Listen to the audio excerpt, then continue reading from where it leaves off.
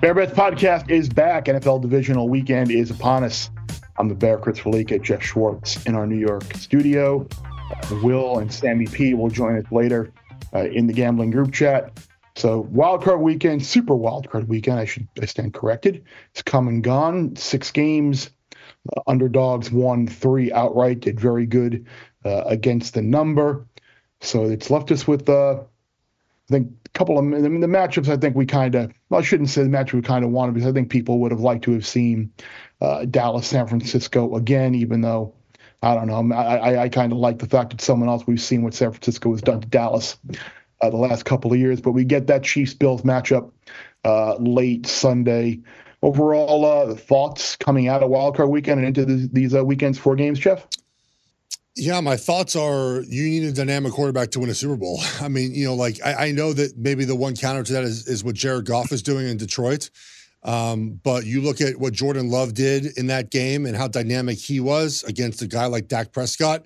Very clear in that game who was the better quarterback, who was more dynamic, who made better plays. Look at the Texans-Browns game, right? Who was more dynamic, who made better throws. Now, Flacco obviously came back down to earth. We had Houston special teams defensive score, so I was pretty pumped that they got that obviously twice. You only win one time, but it happened twice. And so, the more dynamic quarterback tends to win these games. Now, obviously, the offense you play in can help you be more dynamic, but that's my biggest takeaway. And we look at this weekend, and we look at the AFC, and you have Lamar and Stroud and Allen and Mahomes. The NFC, the kind of disparity in quarterbacks where you have Purdy against Love and you have Goff and Mayfield, but still big spreads, right? Two games near 10 points, 1 game near a touchdown. But divisional round weekend, Bear, is the best weekend in the National Football League. We should have some great games. Yeah, no, it is. I always equated the divisional round with these like 2 games each day, and kind of like you get the 1 seeds involved again. It's kind of like that second round NCAA tournament on Saturday and Sunday, where you get some of the upsets first round, but then you start getting some really good high-powered matchups in the second round. So I kind of those are my favorite rounds of the playoffs as well. That this weekend in the NFL, and then that Saturday, Sunday in the NCAA tournament, because I think there are a lot of correlations between what happens from the wild card round to the divisional round, and then first round, second round in the tournament. So we'll see if the underdogs can continue their hot streak, or if the rested teams and the teams that have been the best teams all year long kind of make a statement this weekend. Well, let's get to one of those underdogs that you might like this weekend. Let's talk about the first game you're going to wager on here. Tampa Bay at Detroit. Detroit, 6.5-point favorite. Tampa Bay and Detroit this season are both 12-6 against the spread, tied for the league best record against the spread. Tampa Bay won and covered against the Eagles on Monday night, and Lions won, did not cover the 3 against the Rams on Sunday. Bear, where are we going here?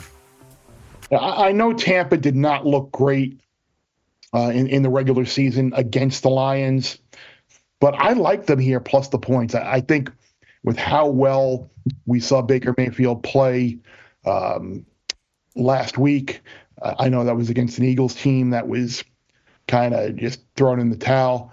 Mayfield did not play well that first, 19 at 37 and a pick. They weren't able to run the ball at all. Goff had a huge game. Amon-Ra St. Brown had a huge game. But I think the way the Bucs now have refound that in the offense after last couple of games of the regular season weren't able to score an offensive touchdown. Here they are. Maybe that game against the Eagles helped get their confidence back and help get them on the right page. And I think, but on the flip side, I worry about Jared Goff in this spot against a Tampa defense, which shows a lot of looks, brings a lot of pressure from all over the place. I didn't fully trust him the other night. I as someone who had Detroit money line in that game against the Rams, like I was concerned, and that was a weird game because it felt like Detroit maybe should have been beating them easily, the Rams, and then at the end of the game, it was like maybe kind of felt like the Rams should have won the game. So it was a weird game.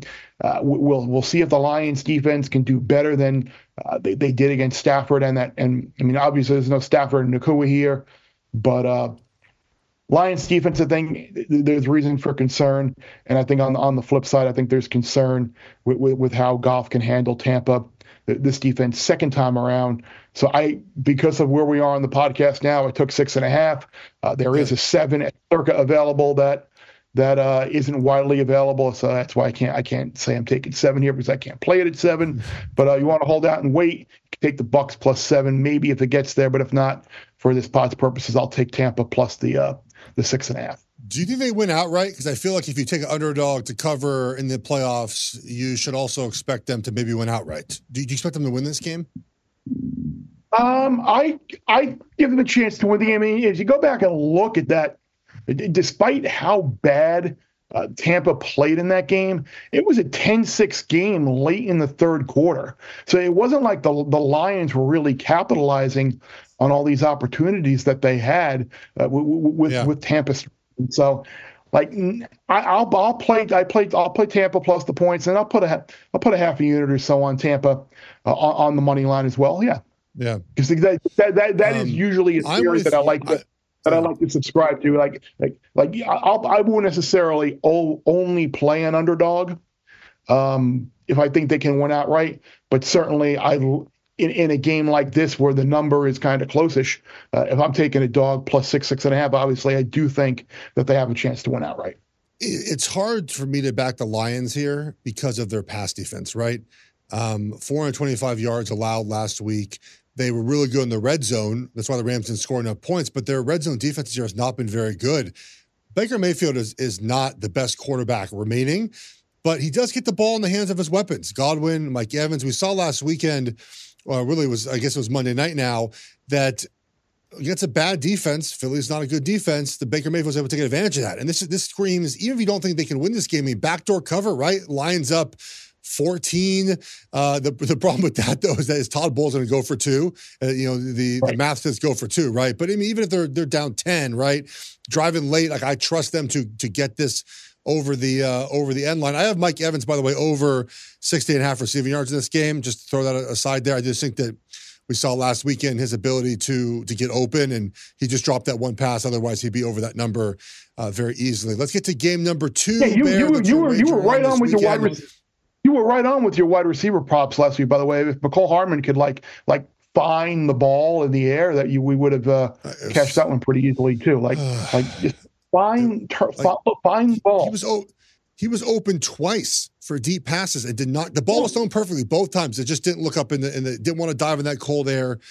It is what it is. Let's move on to game number 2, Bear. Green Bay Packers at San Francisco 49ers. Niners favored by 9.5 right now. Both teams this season were above 50% covering the spread. We know the Packers won last week as a big underdog. The Niners obviously on a bye, hosting the Packers. Worth noting here, Bear, Niners at home with Shanahan in the playoffs. 4-0 straight up, 4-0 against the spread, which is interesting because Shanahan as a favorite typically is not terribly good, but in the playoffs at home, given rest, the Niners have been a juggernaut. And I think I know where you're going with this one. I think you're back in the trend here with Shanahan and the Niners. Yeah, I am. And not only back in the trend, I'm backing a team that's been the best team in the NFC all year long. And I think the rest, the last couple of weeks, the last weekend of the regular season when they had nothing to play for, and then the idle week in the NFL playoffs. They started last week, a couple of weeks off to kind of heal up some of those injuries. I would think McCaffrey would be good to go. I think Purdy, any lingering injuries that he had, he'll be healed up. So I think the rest will do them good. And I think they come out and remind people how good and how dominant they have been against the NFC this year. And look, this is not I don't think the Packers are good, or I think the Packers are overrated. I think it was a fluke. I think the Packers are a good team. But again, you were a 7-point underdog for a reason at Dallas. You won the game outright. Now you got to go on the road again and compete or potentially win as a bigger underdog against a better team than you beat last week, a more well-coached team than you faced last week. I just don't like the situation for Green Bay here at all. I think the Niners come out, and I think they win the game very convincingly. Well, we cover this game, as we do all games, extensively in the Gambling Group Chat, Bear. It's going to be me and you and Will and a special guest. We have a special guest. Sammy P's back, everyone. Well, maybe back. We don't know. Is he back, Bear? We'll find out next. Gambling Group Chat. Gambling group chat is back. Myself, Will Hill, Jeff, and as promised last week, we have a new addition to the gambling group. Coach Nick Saban, formerly of Alabama, has now joined the Bear Bets podcast, being that Sammy P ditched us last week. One and done. He's replaced, and Coach Saban has joined us to replace Sammy P. So we appreciate Coach Saban and explaining the process to us during NFL playoff time. Sammy P, appreciate all your hard work, but you have been replaced by the greatest college football coach at all time. Well, I guess it makes sense. I don't really have much to add. I didn't know the team was going to have cardboard cutout of Nick Saban ready to go. I'm blushing now. Good. My one note of defense is that if you think I wanted to go to a wedding with no NFL access in the middle of the playoffs, you are mistaken. It was one of those weddings where I was told we're going. So it didn't really matter. I didn't really have a say in it. And no American channels in the rooms in the Dominican Republic. There were more chances for me to watch adult films than there were to watch NFL games. So that's not really my cup of tea, but that's where we were that last weekend.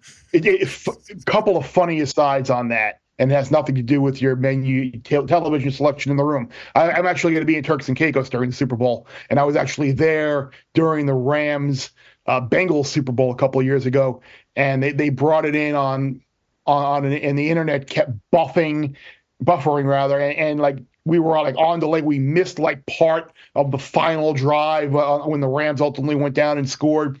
It was a disaster, but yet we're going to Turks and Caicos again for Super Bowl weekend. And then I remember one of my good friends got married on Derby Day 2004. It would have been the year Smarty Jones won the Kentucky Derby, and I remember sitting in the back room prior to the ceremony, just we're all huddled around a TV watching the Derby. But anybody else have a good like sports and like general life story, like people who get married during college football season on a Saturday? That's like someone you wouldn't even want to relate yourself with, right, Jeff? There's no chance. I had a friend who actually got married in September and was like, "You're not coming." I was like, "Nope, you got it right. Thanks for the invite, but I will not be there."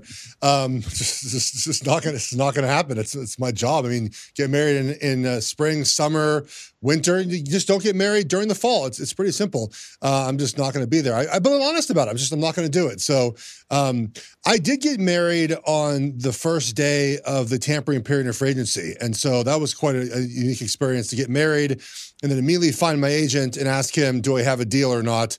Not even like, during the reception, like immediately after the wedding, I found him in cocktail hour and was like, are we good? He's like, we're good. I was like, all right, cool. Let's celebrate for the party. I can pay for the wedding. She had no idea that I just basically agreed to a deal.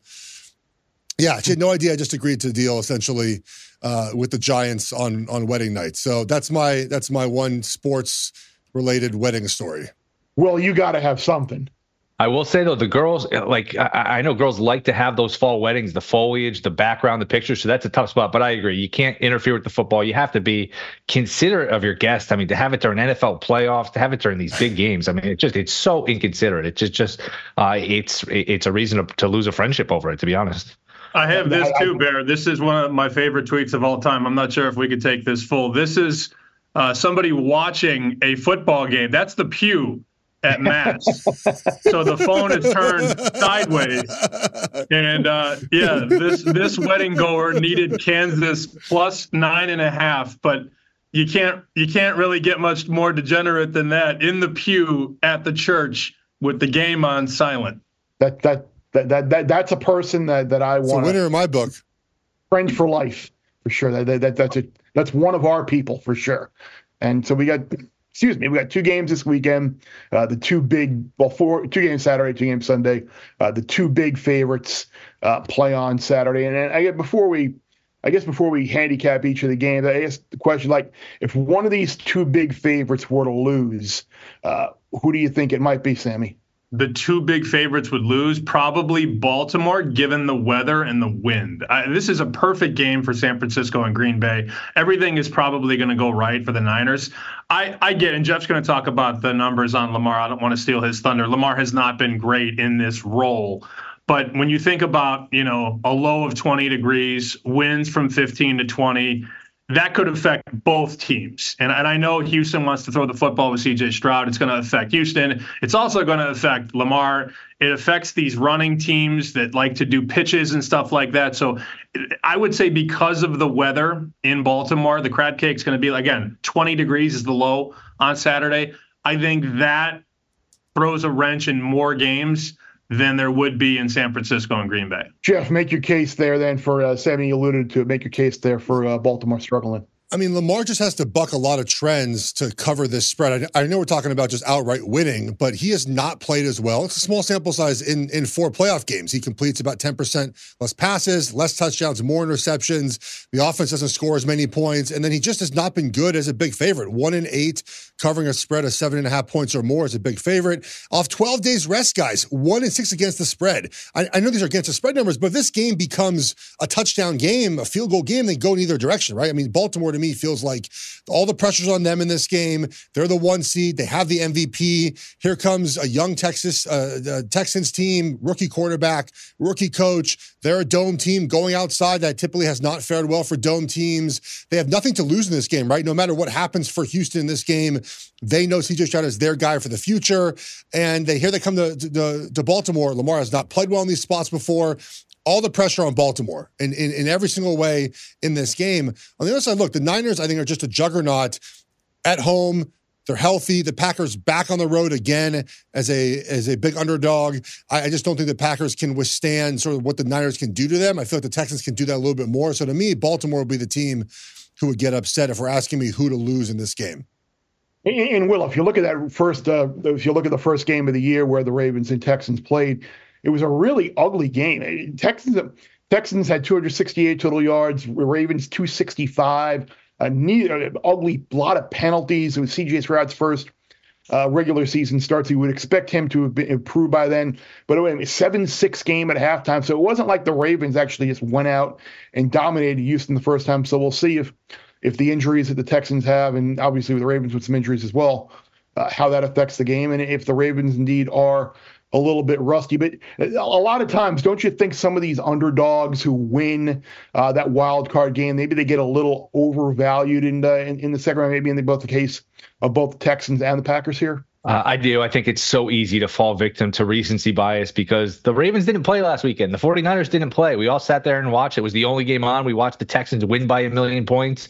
We watched the Packers with a huge upset, especially if you bet on those teams. You get the positive reinforcement of, hey, I bet on them. They won. I get to bet on them again, and I'm getting a whole bunch of points.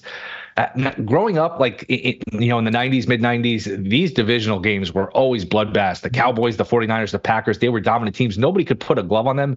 Recently, with more parity, it's been, it hasn't been as much of a trend. But I just think that Jeff mentioned it. You got a dome team from Houston going outdoors, a Baltimore team that's rested, that's hungry. I think you could probably throw that first game of the season out the window because that was Lamar and Baltimore offense adjusting to a new system. That was Stroud's first game. I just think Baltimore gets a lead. They pull away. Could Houston backdoor them at 9.5? Sure, absolutely. But I think Baltimore will be in control here. I'd be shocked if Baltimore lost this game. This would be a terrible loss for them.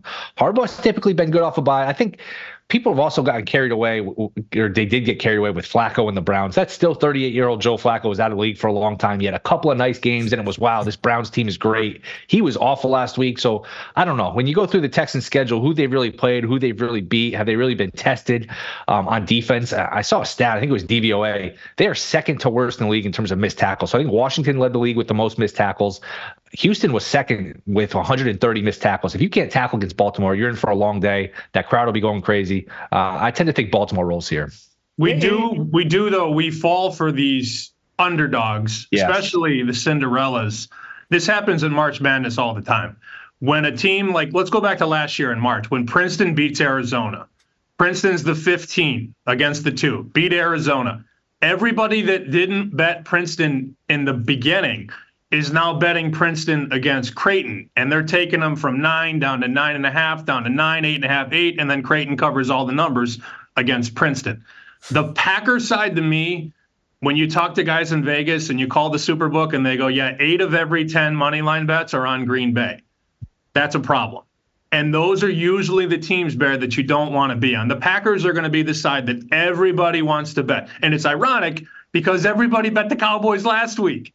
So there are going to be a lot of people watching this show that are thinking, well, Cowboys were a 7-point favorite, got drilled by the Packers, and now the Packers are getting 9.5.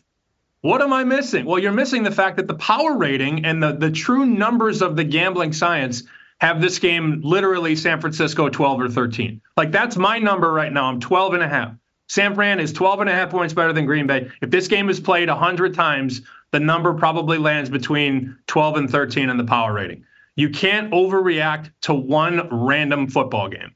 And remember, I forget what the number in the Vikings-Giants game was. Remember the Giants went to Minnesota and beat the Vikings, and then the Giants, they might have a shot against the Eagles, and the Eagles went out and absolutely and annihilated the Giants. And if you go back to our research department looked this up for us.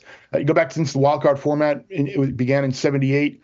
Underdogs of 7 or more points that win in that wildcard round. Second round, 2-9, straight up 4-7 ATS. So to Sammy's point, only 2 of them have won that second game in the divisional round. One was the '87 Vikings against the 49ers, and the other were the '96 Jaguars against the Broncos. So typically it is one and done. We'll see if either of them can pull another upset in either of those games. Is there something other than the side or total that you guys like, a prop or a derivative or something? My favorite bet of the weekend is San Francisco team total over. You can shop around and pick your juice. Basically, there's 28.5 minus 135, 29.5 minus 120 or so. I think I took it over 29.5. Basically, my bet is San Francisco is going to score 30 plus. I can't see a scenario here where San Francisco doesn't get their points. This is still a Green Bay team. They gave up 30 points to the Carolina Panthers. They couldn't hold the lead against Tommy DeVito. If you look at some of the quarterbacks they played, it's Jaron Hall on Sunday night. It's Brett Rippon versus the Rams. They have really middling stats on defense, and they didn't play. If you look at the Green Bay during the regular season, they didn't play the Cowboys, the Ravens, the 49ers, the Bills, the Dolphins. They played a very soft schedule. They are not a good defensive team. You get San Francisco healthy, rested, Shanahan time to prepare. To me, San Francisco is going to score in the 30s. I wouldn't even be shocked if they hit 40. I think San Francisco is basically going to score every time they touch the ball. Just keep this in mind. I don't know if it's something that's going to trigger a bet for me, but keep this in mind. LaFleur has been electing to receive recently. So Green Bay to score first, Green Bay first quarter. I don't like them in the game, so I don't know if I'll take that. But most of these teams decide to kick off and defer. Green Bay, last week they took the ball. On Thanksgiving, they took the ball. They went right down and scored. So keep that in mind when you look at some of those props. Green Bay has been electing to receive. It could be a little rainy there, and I'm looking at the weather forecast for Santa Clara Saturday.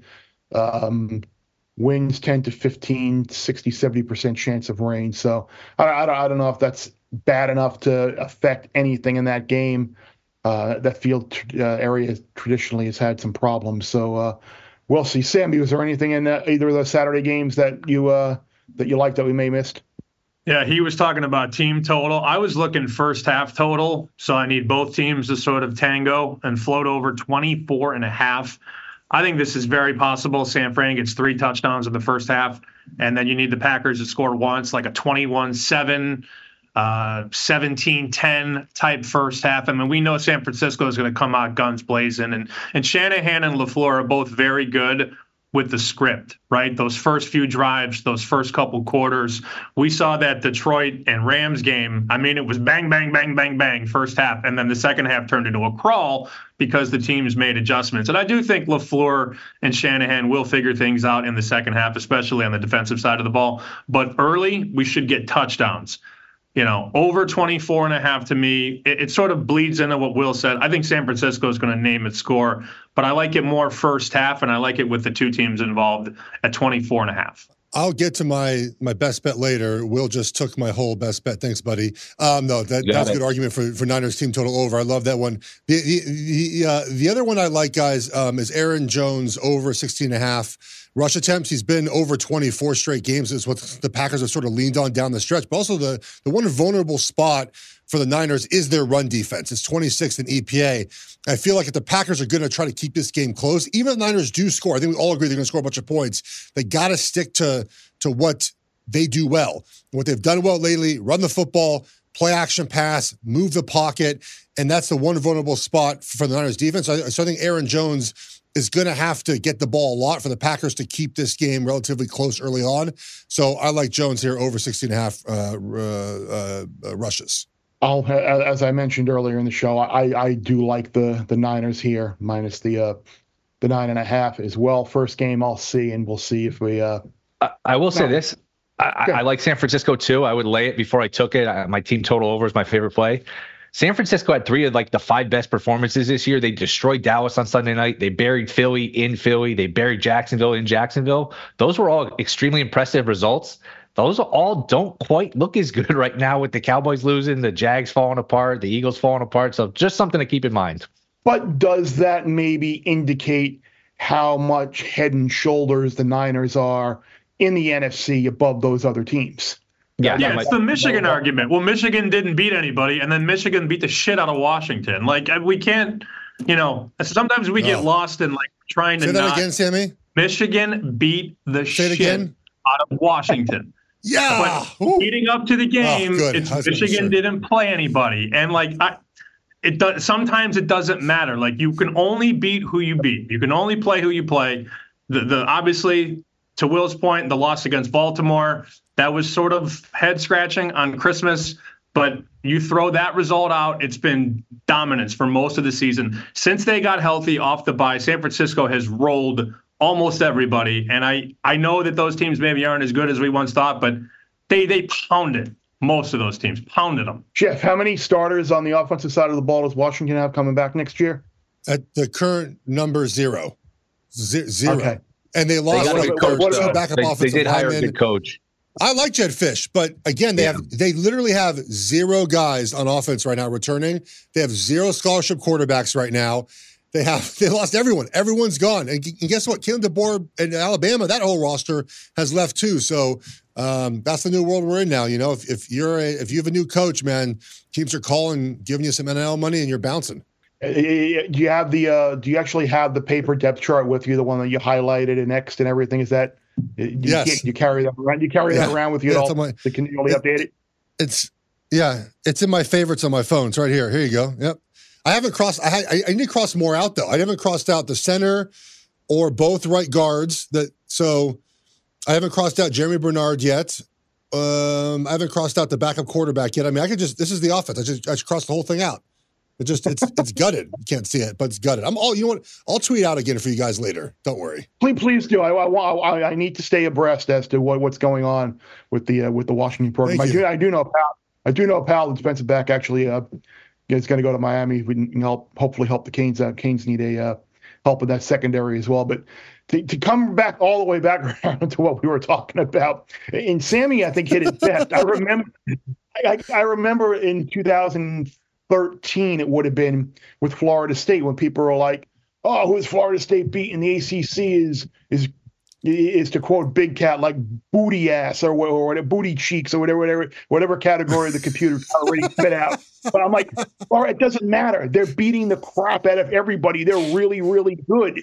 Like, there's a difference between like schedule doesn't necessarily make how good a particular team is. So I agree with Sammy. I think these Niners are head and shoulders. I have them plus 110, minus 125. I bet them again last weekend to win the NFC because at the very least, if I want to, as long as they win this week, I can buy some back in the NFC Championship game on the dog if I want to. So who will their potential opponents be? We got the 2 games on Sunday now. Tampa at Detroit. Detroit 6.5, 48.5, and the one that we're all waiting for on Sunday night, Buffalo 2.5, 45.5 over the Chiefs. And Jeff, I'm excited for you. You're going to the Buffalo-Kansas City game.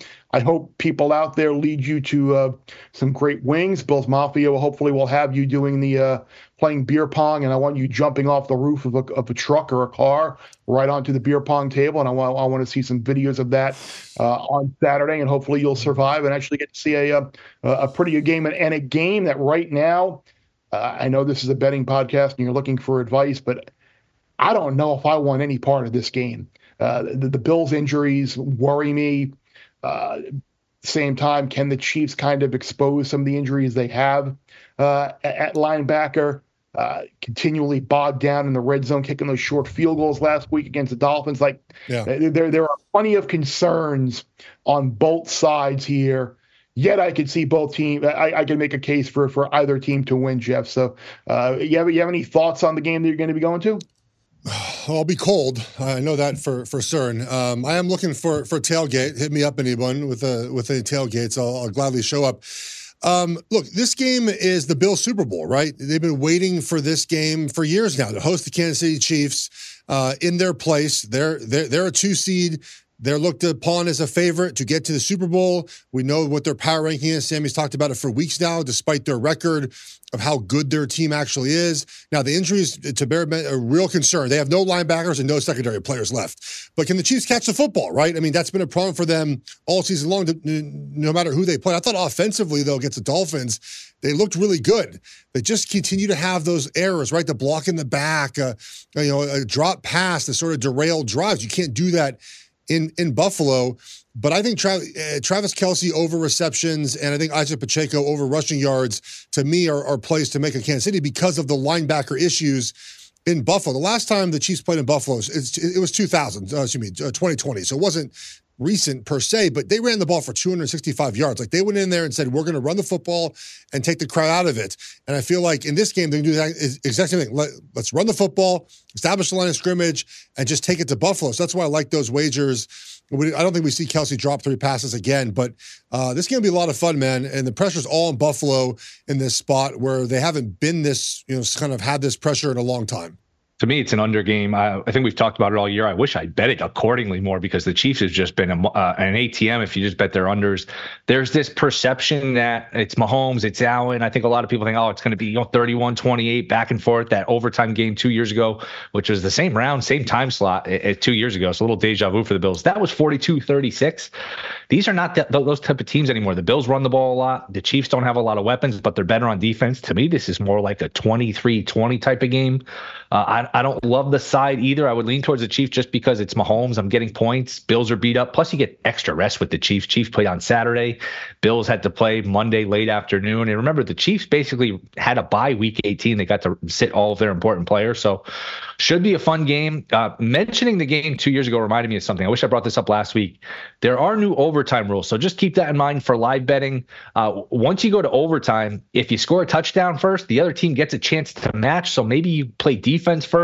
Maybe if you do give up the touchdown, you go for 2. So +1, +2.5, +1.5. Those numbers are more valuable because the game could land on 1. Just keep that in mind. Would be a little bit ironic if this was the reason they changed the overtime rules was Chiefs Bills a couple years ago. Pretty much, it would be ironic if this goes to overtime again, which is not impossible. I think I saw 11, 12 to 1 for this game to go to overtime. So keep that in mind with the rules for live betting, all those types of things.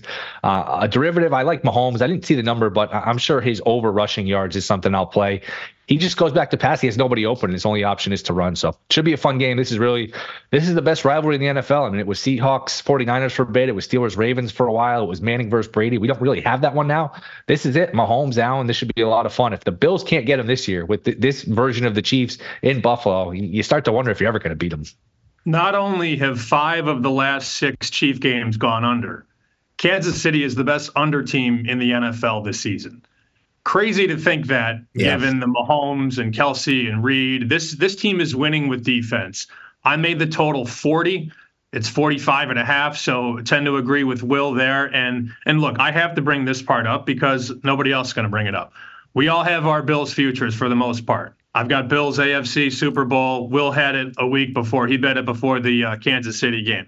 Is there a world, I don't have a tinfoil hat, but is there a world where the NFL has more to gain by the Chiefs going back to the Super Bowl? Can we all have, the Swifties, the ratings?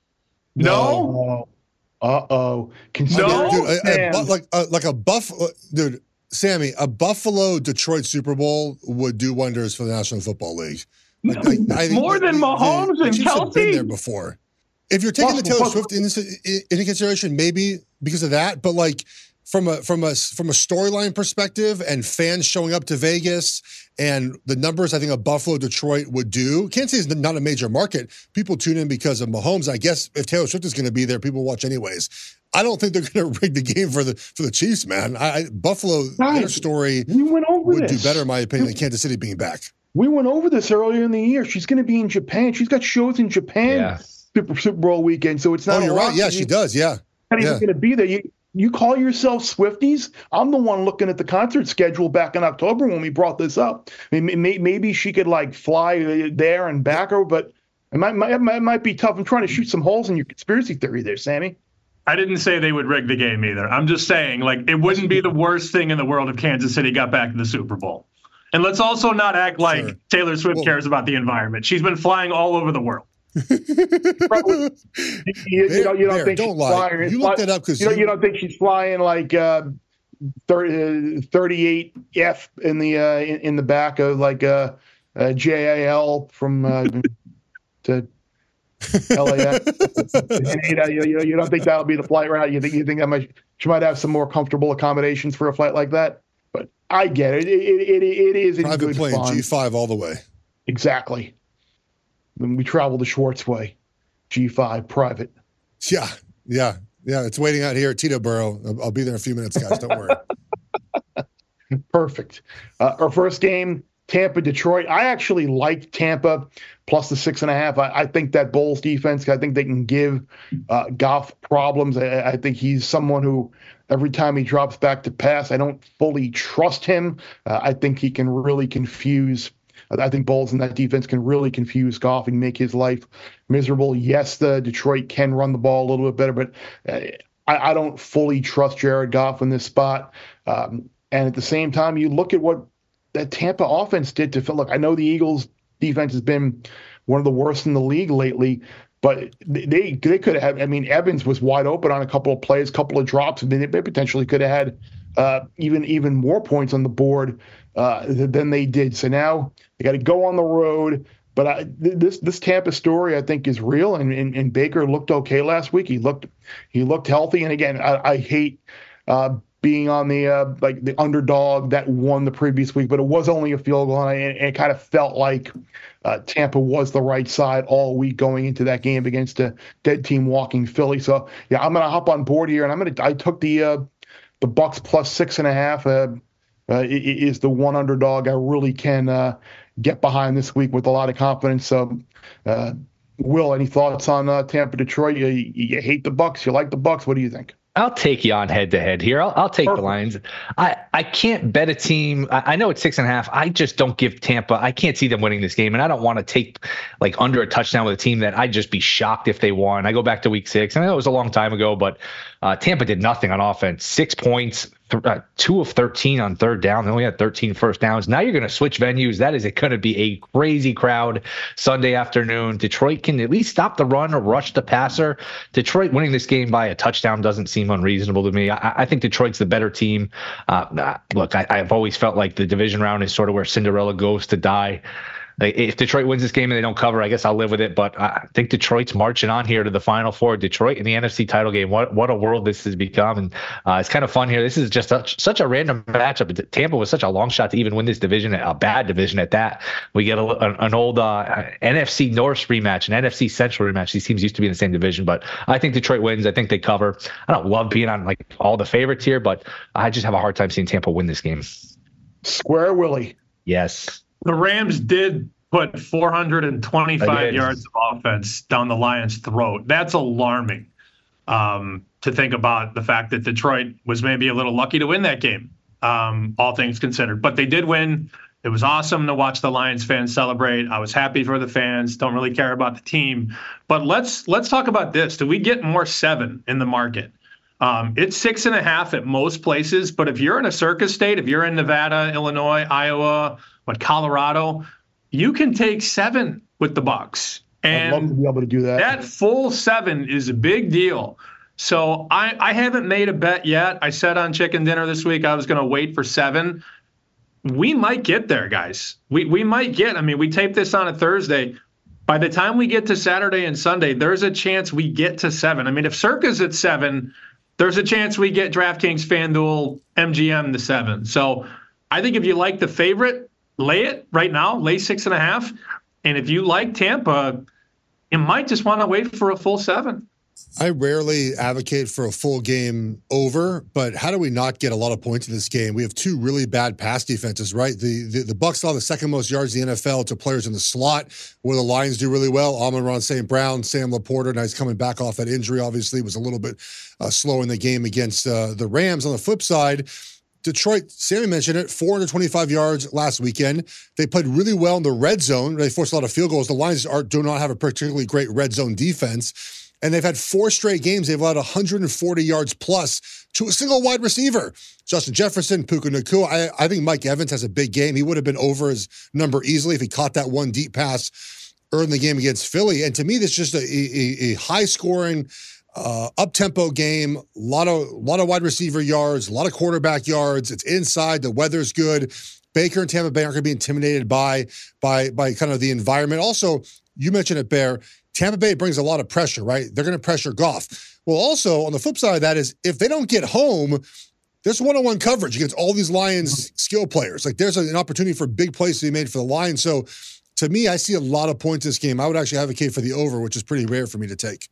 I would agree with that. I mean, in the indoor environment, and if you do get a scenario where like the Lions do get those matchups and capitalize, and they do get up, this is going to be. I think this could be one of those in-game betting fests as well, where you can maybe like live bet Baker Mayfield over attempts or Jared Goff over attempts and things like that, depending on how the score gets. And I know, Will, you're always paying attention to those things and keeping us abreast on some of those derivatives. Is there anything else in either of these games on Sunday that caught your eye?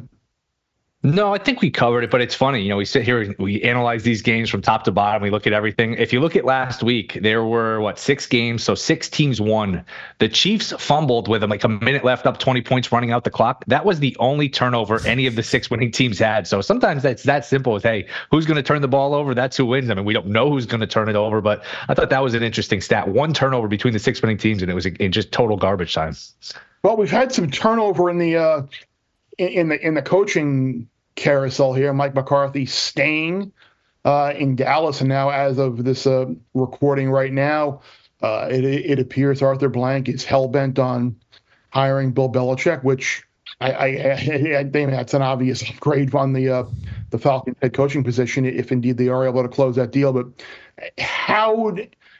what else has to happen, Jeff? I'll start with you to make this work. Like, you don't have a quarterback on the roster. Like we kind of talked about it earlier in the year. Like is this a spot where maybe would like a Bill Belichick, Russell Wilson 1-year marriage, would that be something that would work? No chance. No chance. Zero chance. Look, when Bill Belichick has had Josh McDaniels as his offensive coordinator, which I would imagine he'd bring him with him, they've been good on offense, right? Even the Mac Jones year, they made the playoffs with this setup. So to me, it's maybe draft a quarterback. You've spent now first-round draft picks, top 10 draft picks, 3 straight years in offensive weapons. Those guys are there. Your offensive line is there. You got to get a quarterback. It's not Russell Wilson. It's probably not Kirk Cousins. It's probably go to the draft, get a young guy, work with Josh McDaniels, work with Belichick, and grow this thing moving forward. The one thing I will keep saying this, guys, wherever Bill Belichick goes, he cannot be in charge of choosing players on offense. Defensively, fine. He's drafted well on defense, but you cannot let him choose the quarterback. You can't let him choose any of the skill position players. Let someone else do that. Let him coach the team, the defense. Let McDaniels coach the offense. It can work in that way. Russell Wilson couldn't do Sean Payton. Can you imagine Bill Belichick? So that's not happening. I don't think Cousins is going there. It's draft a quarterback who's ever sort of there in that range of Bo Nix, maybe. They pick at 8. JJ McCarthy. I doubt JJ McCarthy fits there. I mean, Michael Penix probably too early at 8. Maybe a trade up and get someone. But to me, it's young quarterback, and that's the way to go if you're Belichick there in Atlanta. And it would then appear that Harbaugh potentially to the Chargers would work with this team out there for Vrabel to Seattle, which would be a good hire. Titans, I haven't heard much on that position. And were you guys surprised that McCarthy was kept by Jerry Jones? Because it seems it's a little weird because for all the I don't want to say criticism or maybe not criticism or as much as Jerry Jones has talked about, he doesn't pull the trigger on firing coaches very often. Do you think that we were all maybe in a little bit of a prisoner of the moment type deal, just with how poorly the Cowboys season ended and just us kind of being like aware of some of the bonehead decisions and play calling and clock management that McCarthy did, or is this a mistake, Sammy, do you think, to keep McCarthy? I mean, if you have a Belichick, a Harbaugh, a Vrabel, like you've got some pretty good coaching candidates out there, and to keep Mike McCarthy to disagree with Greg Olson, I don't think anybody who is running through a wall or running over people to hire Mike McCarthy if he got fired. Like, I don't know. It feels a little prisoner of the moment to say fire him, but at the same time, I think kind of you know what he is. This was the best team they've had, though, with Dak Prescott. You have the 2 seed. You fought all season for that 2 seed. You're going to be at home until the NFC Championship, and you get 50 points pretty much in your eye. That's bad, and that's coaching, right? It was a lack of a game plan defensively. Dan Quinn. I think, to me, it was more baffling they got shredded on defense than them to come out and, like, not score. I mean, they did get points, but I think there's a fundamental issue there in Dallas. That's a team that, I don't want to use the term front runner, but they have a lot of guys in that locker room that like to play from ahead and don't have the adversity to play from behind. We've seen this a lot. And, I mean, when was the last time the Cowboys won an NFC Championship game? The mid-'90s? Yep. You got to go way back. 95. Way back to the last time this team contended for a Super Bowl. And I don't know. I mean, that was a puzzling retainment of McCarthy. I would have gotten rid of him. I'm not a GM or an owner, though, so what do I know? I still think, though, like the craziest situation is there's a world where Chicago is going to draft the rookie quarterback and take Caleb Williams, and they're going to keep the little rascal all grown up, Matt Eberflus, to coach Fields. And Caleb Williams. And then if the team doesn't do well under Caleb, they're going to fire Eberflus and give him 2 head coaches in 2 years. Chicago's been doing the same thing for a decade now. They draft a young quarterback with an incumbent coach and an incumbent coordinator, and then it doesn't work. They fire the coach and coordinator and then give this young quarterback a new coach and a new coordinator. Now, they did fire the OC, Luke Getsy. So they're going to bring in a new coordinator with an incumbent coach. But if the coach doesn't do well next year with the rookie quarterback, they're going to fire the coach and keep the coordinator. Like, what the hell is going on in Chicago? That, to me, that's the most puzzling decision. Fire the coordinator, keep the coach, and then maybe take a rookie quarterback. Well, no, I mean, I know that Jones has a history of keeping these coaches longer than he should. I mean, Garrett was there forever. Garrett was there like a decade, and it was like every year, is this going to be the year? Is this going to be the year? So I know he has a history of holding on to these guys too long, and he likes to be the star of the show. Jerry Jones does. Even that being said, I thought Sunday was enough to do it. I thought they were going to fire him. Maybe they reached out to Belichick. Maybe they reached out to Harbaugh before they got rid of McCarthy and said, hey, would you be interested? They got feedback that, no, this isn't going to work, whatever. And they said, you know what? We can't get Harbaugh. We can't get Belichick. Maybe we'll just stick with him. It would have been fascinating to hear, be a fly on the wall these last few days between what's going on in Philly, what's going on in Dallas, Belichick, to hear these little inner workings of like, hey, let's not get rid of him until we have a guy. But that being said, I am surprised they kept him. I would have moved on.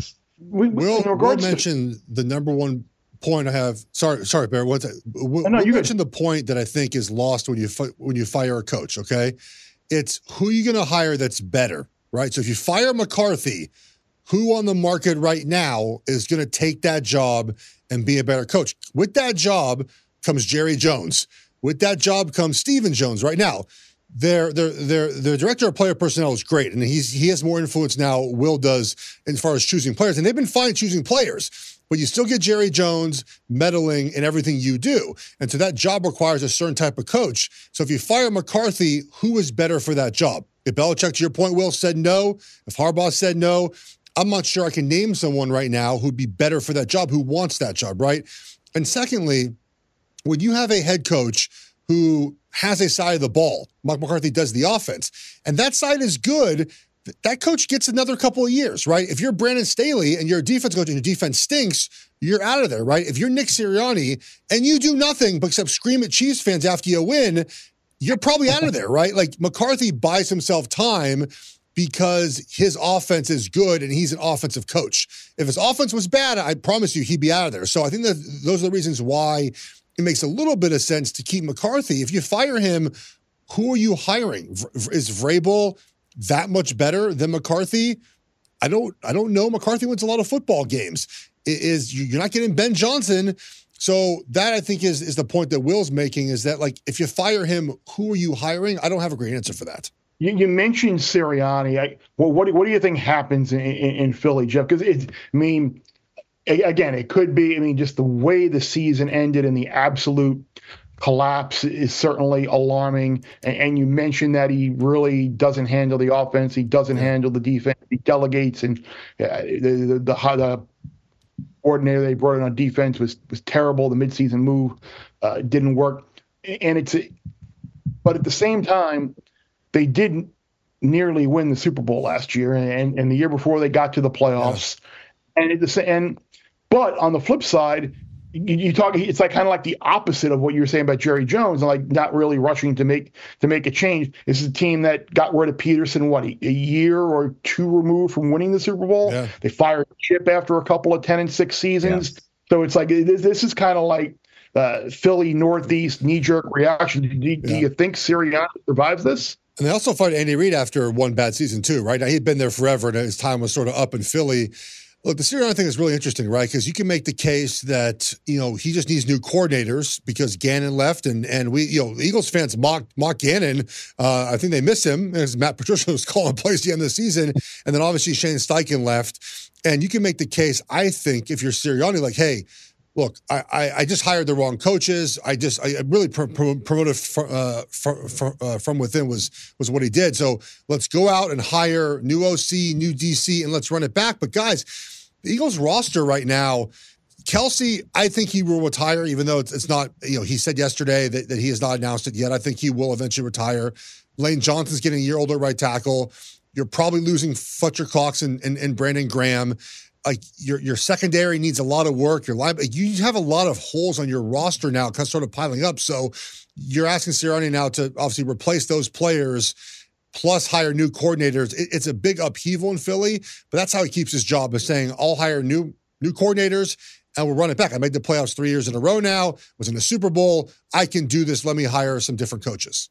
And the problem is, too, financially, they just paid Jalen Hurts, $255 million? And we all know, because we've covered this league for a long time, when you give the quarterback the bag, it's tougher to keep everybody else. Look at Kansas City right now. Yeah. Kansas City can't afford any receivers because they have all this money tied into the quarterback, and the tight end makes a lot of money. So obviously it's easier to win in the NFL when you have a quarterback on a rookie deal. Jalen Hurts is making, $50 million a year right now. So it's going to be tougher for them to bring in and pay better players because they've paid the quarterback. So it's crazy to me. You're a player or two away from winning the Super Bowl. And now the next year we're talking about what are the fundamental flaws in Philly. And it's a fair conversation. That thing has come undone, and it's not going to be easy to sew it back together. Yeah, I think he'll hang on. I think if you just read the reports, they're having meetings, coming up with plans to replace the coordinators, get this back on track. I understand how bad it looked the last 6 weeks, but like Bear said, they made the playoffs, then they almost won a Super Bowl, then they were 10-1 before things fell apart. It'll be a little harsh to let him go. I think he'll hang on. Maybe he goes into the next year. Hey, if you start 2-4, you're going to be in some trouble. But I would think he's the coach next year, week 1 at least. Sammy mentioned it earlier. Bears take Caleb Williams. We think that's done. We think that's a lock. We're sitting here 4 months out from the draft, 3 months out from the draft. We think Caleb at that minus 800, 850 or whatever it is to go number 1. We think that's the way the Bears go, Jeff. They would be wise to take Caleb Williams.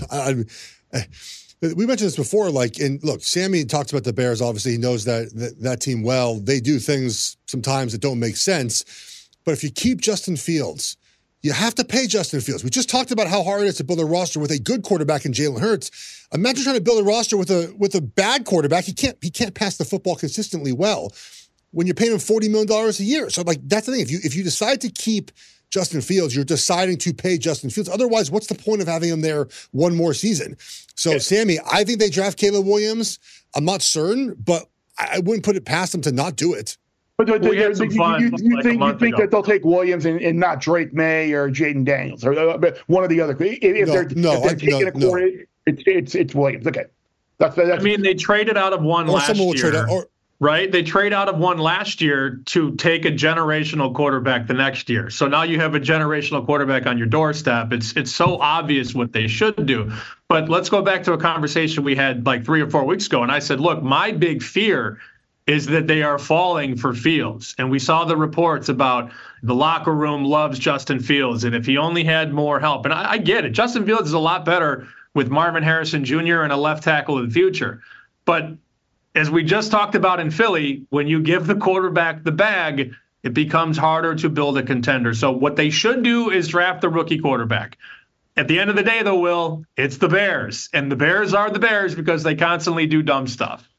What number would you guys need on May for May to be the first pick? Is there a price? Because I would expect like Caleb Williams is the rightful favorite, but I wouldn't be shocked if it's May. I don't know, Bear. Is there a number in mind where like, hey, at this price, I would bet May to be the first pick overall? I got May at $550 back earlier in the year, and like, would you still bet it? Like now, do you regret that bet? Because I bet the same thing. I don't feel like I have a great bet, but that's around in the ballpark where I'm like, it's worth a shot at that number, I guess. I don't regret it because you guys know how these pre-draft conversations change, and the interview didn't go well, or look at this pro day or something, personality, something. This market will change dramatically. I think at least from a PR standpoint over the next couple of months. So do I ultimately think May will go number one? No, but I don't hate myself for making that bet. So if the Bears take another white quarterback from North Carolina that doesn't pan out, I don't know, guys. I don't know. That's a good point.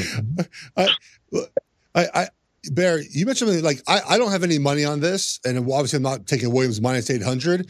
But I think there's a point where the number comes crashing down because of the combine, because of stuff gets leaked out. Like this number to me is not going to stay at 800. There's going to be a period of time where everyone convinces themselves that Drake May is that guy. Maybe it's a great pro day or a great combine or he interviews well and someone leaks out. The Bears are thinking about taking Drake May or someone's trading up for Drake May.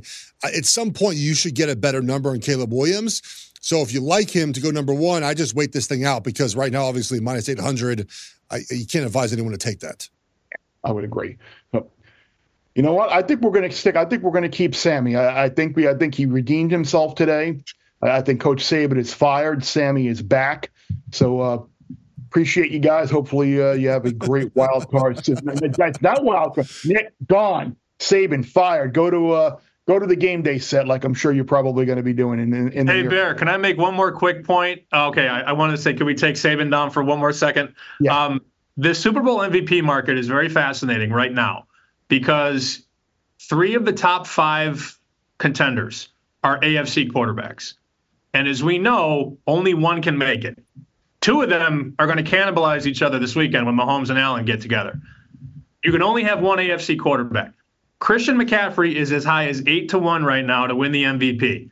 They are a 10-point favorite against Green Bay. They'll be a 7-point favorite against Detroit. They're probably going to the Super Bowl, at which point McCaffrey might be 3-1.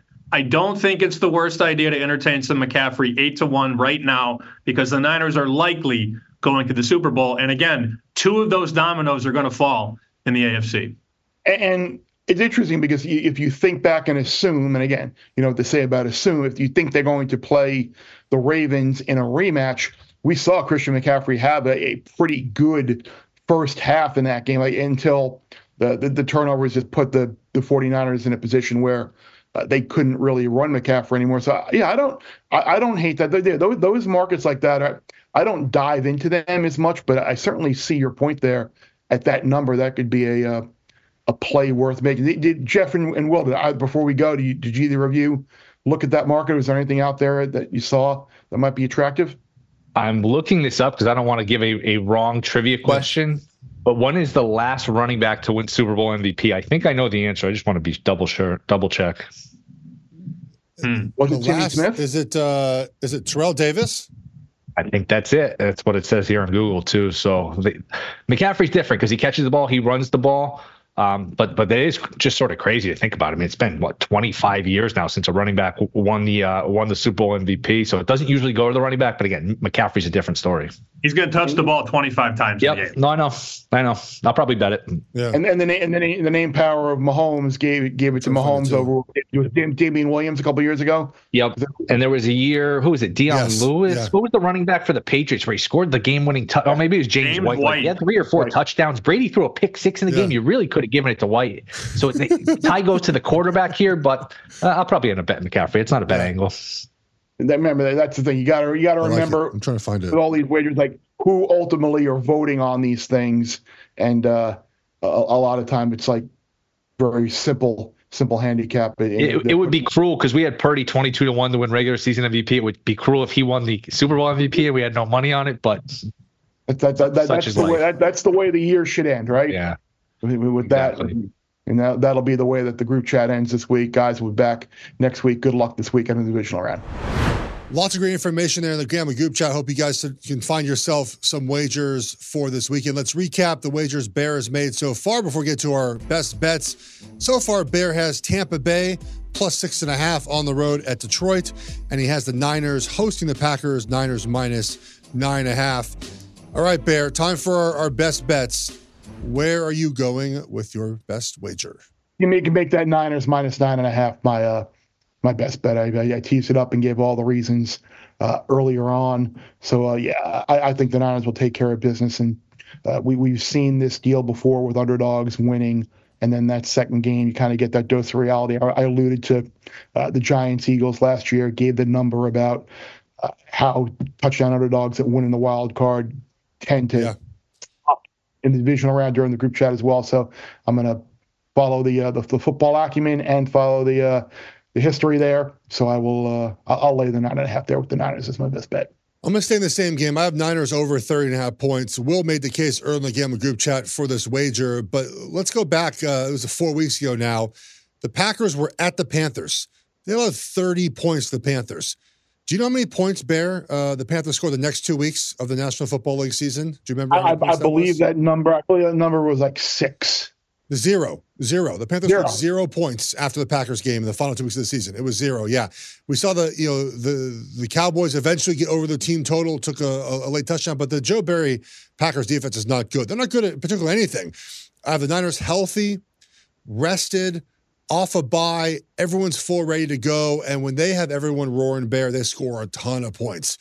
So I think the Niners come out early, score points, keep the foot down on the Packers. I have the Niners here over 30.5 points. I want to remind everyone it's not too late to play the free Fox Super 6 game for Divisional Round weekend. Just download the Fox Sports app right now and make your picks for a chance to win your share of $10,000 in weekly cash prizes. Bear 4 games there for people to choose for the free Fox Super 6 game. Again, I'll be in Buffalo this weekend. I'll be freezing my tail off. I looked at weather. Not that bad, Bear. High of 27, like low of 20. It's better than it is now. That's not terrible. I'll stay warm. That's not terrible. No, like it's not terrible. How's the wind? Like the wind will obviously be a determinant on how good. I have not. That's the problem. I'll be warm. I ain't a problem with being warm. I have plenty of clothes.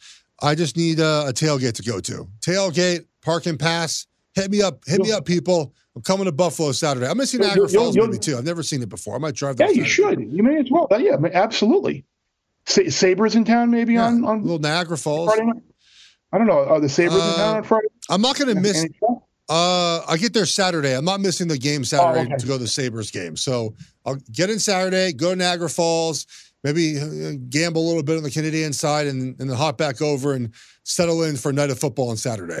Beautiful. Now, I didn't get into this earlier in the group chat. Like now that you talk about going to the game, like why is Buffalo not putting some type of roof on their new stadium?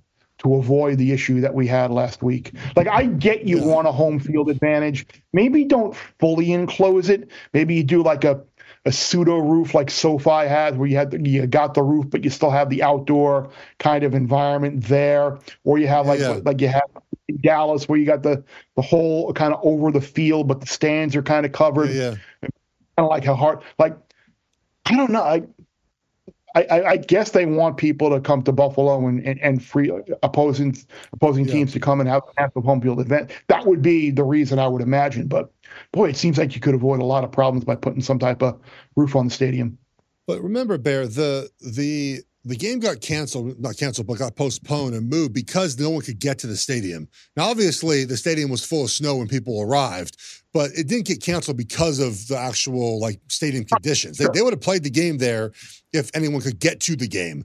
So I am outdoor on grass football. Like, I think everyone should have grass and everyone should play outdoors. So you won't find me arguing for a dome there. But so wish me luck. I'm sitting in the Bills section. I chose tickets in the Bills section because I want to get beers thrown on me when I root for the Chiefs. But if you're there, I'm not hard to miss. I'll have a Chiefs beanie on, got some Chiefs sweatpants, got my big Carhartt jacket, and I'm looking forward to a night. Look, the Bills, Bear, I think, are treating this like their fans are like, this is the Super Bowl, right? They're playing the Chiefs at home, and the Chiefs are really good still.